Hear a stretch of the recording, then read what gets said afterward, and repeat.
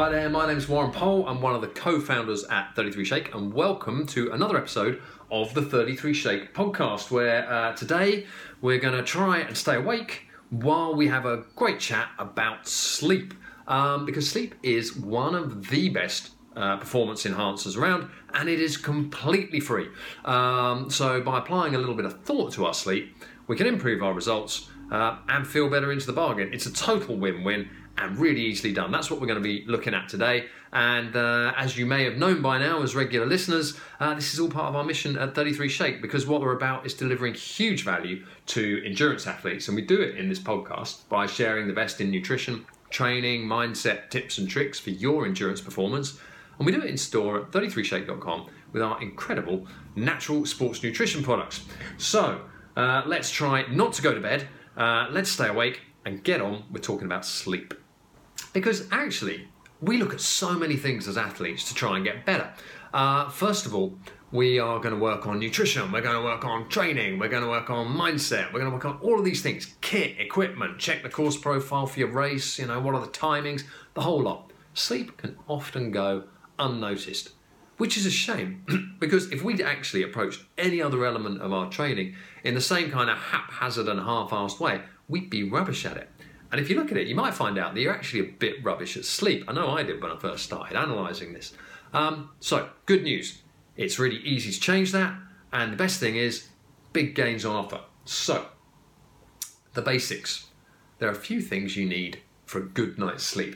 And they are a regular routine of bedtime and waking time. The more regular you can keep that, the stronger it's going to be. You're going to want to avoid any meals. And also screens within 3 hours of going to bed. This gives the brain a chance to actually be relaxed when bedtime comes around. You're going to want to avoid any caffeine after lunch, because that will still be having the chance to disrupt your sleep into the evening. Don't want that. And then, this is very important, you're going to want to get the bedroom sorted out for sleep. So, wherever possible, get all clutter out the way, cables out the way, devices out the way, light out of the way. You want a room that is for nothing other than sleep. We're talking a bed, we're talking really nicely blacked out curtains, we're talking a door you can close, and that's it. This is a temple to your sleep. The closer you can get to that ideal, and I get it, with families, with life, with work, with kids, whatever, it's not always going to be possible, but the closer you can get to all of these ideals, the more you're going to get out of your sleep. So, the second lesson is to understand that sleep matters.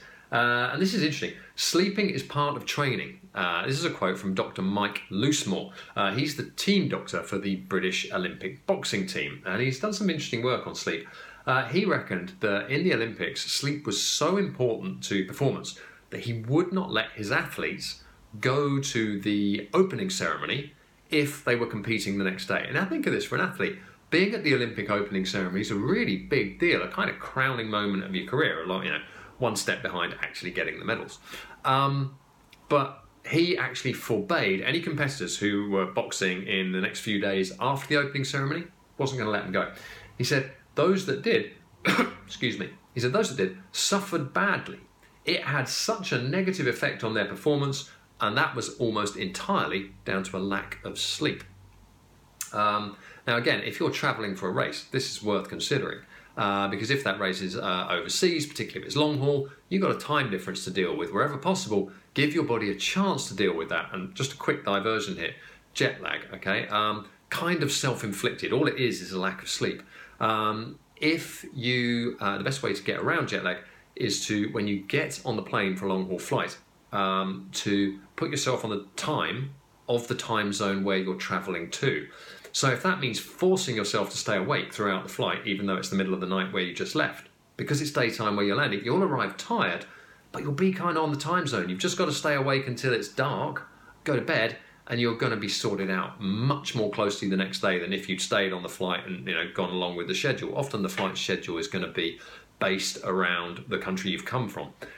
Similarly, if it's nighttime where you're going and daytime where you've left, and you look at the time zone where you're going, it's like, well, I'd be asleep if I was there now. You've got to force yourself to sleep. So get some earplugs, get an eye mask, and just get your head down as much as you can, and then force yourself to stay awake on arrival until, again, you get around to the bedtime. So, diversion there on jet lag. Sleep and performance, increasingly a hot topic. Chris Idzikowski of the Edinburgh Sleep Centre, Dr. Chris Idzikowski, apologies to you there, Chris. He says, a quick research on PubMed shows there are over 120,000 medical research papers on the subject. And it's increasingly getting into sport. I'm sure plenty of you will have heard the stories of Team Sky's marginal gain of taking mattresses and bedding for every rider with them, so that wherever they slept during any Grand Tour, the bed was effectively always the same, and they would have been working all that sleep hygiene stuff while they were doing it as well. You know, the dark room, the fixed bedtimes, the lack of clutter, lack of screens, etc., etc. So it matters. Number 3, the power of the power nap. The basic suggestion is athletes should sleep between 9 and 10 hours a day. This comes from Dr. Jason Ellis. He is the director of the Centre for Sleep Research at Northumbria University. 80 to 90% of that sleep, those 9 to 10 hours a day, 80 to 90% should come during the evening or at night, with the other 10% being a nap during the day. But there can be a trouble, because what he says is this doesn't reflect individual needs. Everyone is different. Because more time in bed than you need can be just as much a problem as not enough.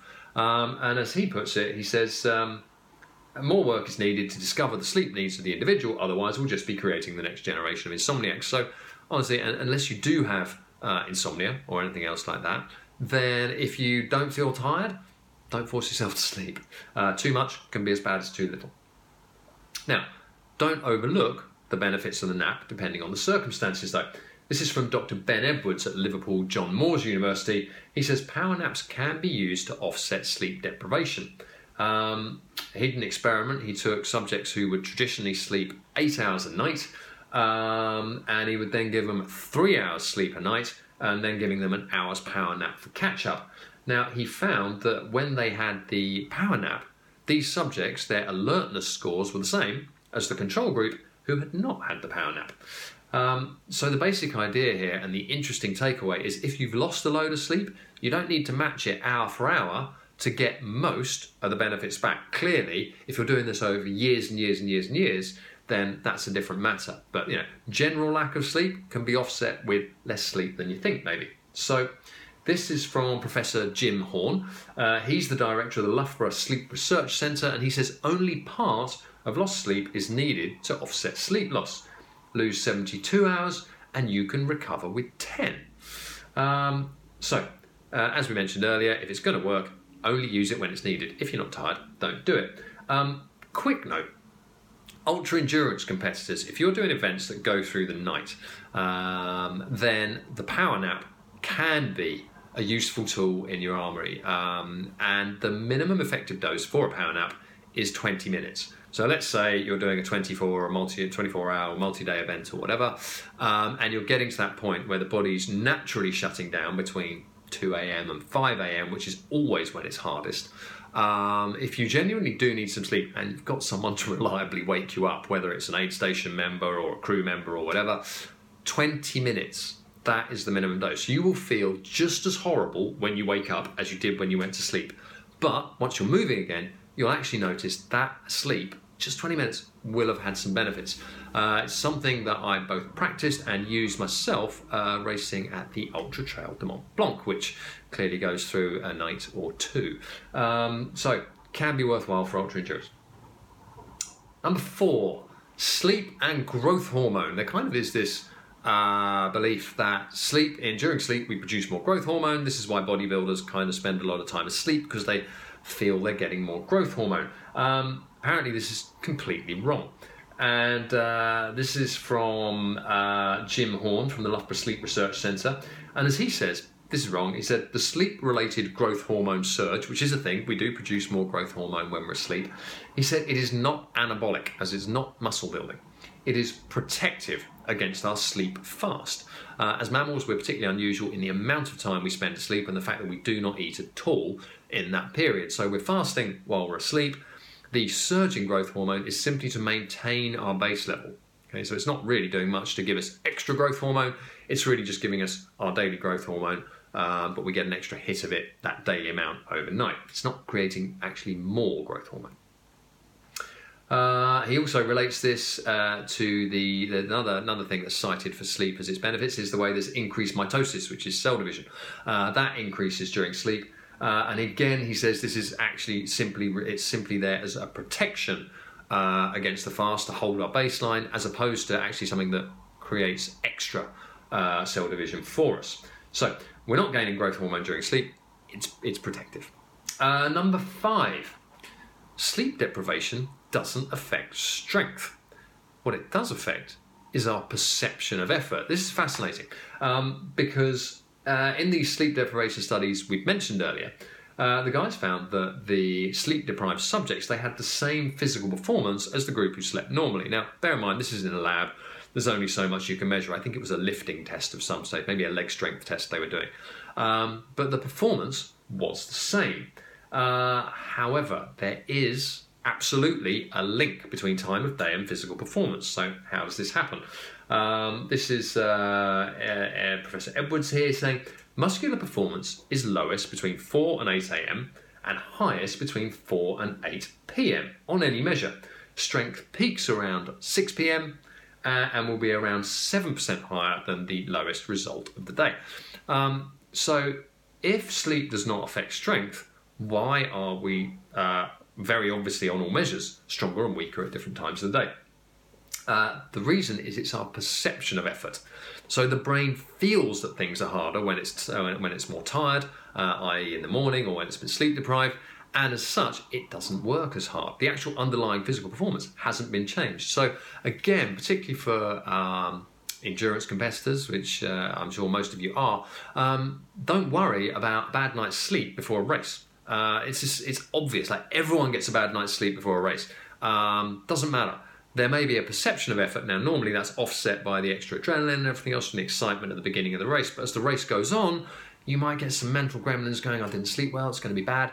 It's not. Your strength is the same, but your brain is feeling a bit weaker about it all because it feels like things are harder. So master the brain, ignore the fact you haven't had a bit of kip before your race. Number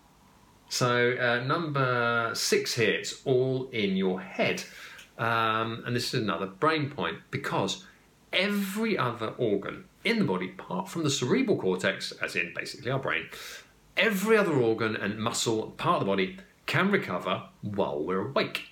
It is only the brain that can't. The brain can only recover while we're asleep.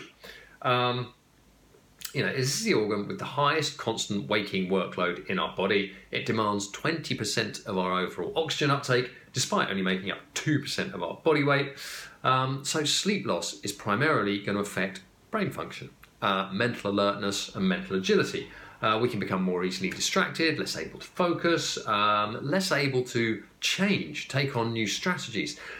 Which means for fast-paced, rapidly changing sports, so again, the football, for example, decision-making and on-the-spot rapid decision-making and adjustment is actually quite strongly affected by a lack of sleep. So if that's applicable to your sport, your job, your performance, then increasing your quality of sleep and your amount of sleep can really lead to better decision-making and abilities there.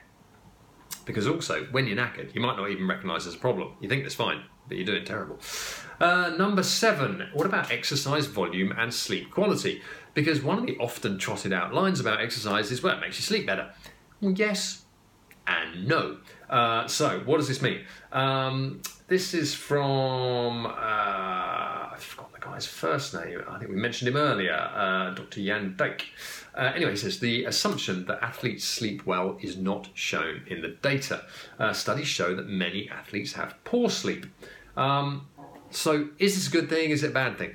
Well, on the one hand, and this has been something that's been shown up in research into athletes' hearts, with athletes do not fit the bell curve of a general population.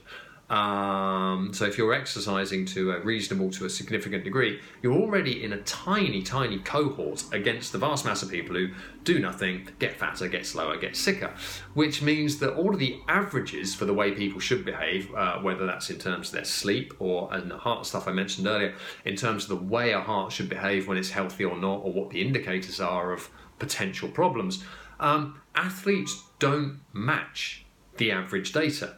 And maybe that's no bad thing. So it's not absolutely certain athletes do have bad sleep. When compared against the average population, they do. Are they more rested or not? Who knows? So maybe it's not a bad thing. Also, environmental factors may skew the results. If you want to study athletes and their sleep, and you study professional footballers, well, you might find out that, outside of training time, their lifestyles are not exactly conducive to a great night's sleep.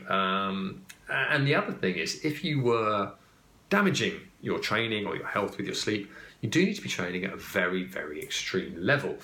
So, according to various studies, exercising for less than an hour has little effect either to benefit your sleep or negatively impact it, while exercising between 1 to 4 hours can routinely been shown to increase sleep quality. It's only when you regularly go over the 4-hour mark in exercise that you may impact your sleep. Now, if anyone has ever slept after a major endurance race, whether that's a marathon, an ultra, an Ironman, or anything else, you'll be familiar with the kind of weird dreams, the hot and cold flushes, the shaky legs, all the other bits that kick in. It's not a great night's sleep. But all of this comes down to balancing the training load in a holistic way. So, if you have smashed it out on one side, then you've got to balance it out on the other. And sleep should be a part of that. So even if you do train really, really big, it's not going to be actually a terrible deal as long as you're not doing that every day, forever, and not sleeping. Better sleep fatigues. Number 8, it's all in the genes. There are apparently predictors of whether you are a morning person or a night person. There is a period 3 gene, the PER3 gene. People who have a long version of this gene tend to be morning people, and what do you know? In studies of runners, cyclists, triathletes, they found a huge predominance of that morning gene. So maybe, are you a night owl or a day owl? It could be genetic. If you are not the kind of person who wakes up early, don't worry though. For example, I'm not, and have never had a problem with training or anything else, because first of all, there's motivation. If you're motivated beyond the fact of simply doing the session, as in, I know I just generally feel better throughout my life and perform better if I do this, or if you've got a race coming up that you really want, there's your motivation. Accountability I've found really helpful as well for early morning sessions. I will get with a training partner who is a morning person and who I know is going to be there, therefore you don't want to let anyone down. There's your accountability. Those can be good things. If you don't feel like you're a morning person but you do need to train or want to train in the mornings, those are the ways to do it. Now, last one. How much sleep do we really need? We talk about 8 hours. Now, apparently the average night's sleep, 7.04 hours. That's the average amount people are sleeping. Which, given that we all apparently need somewhere around the 8 mark, and a lot of research has shown that even people who say, I don't need that, I can survive on 5 hours sleep, the number of people who truly are genetically and biomechanically and biologically wired up that way is fractional. Whereas the number of people who say they can far outweigh the number of people who really can. So not always the case. Most people need more than 8 hours sleep, which would suggest, given that the average is 7.04, we're all in sleep deficit.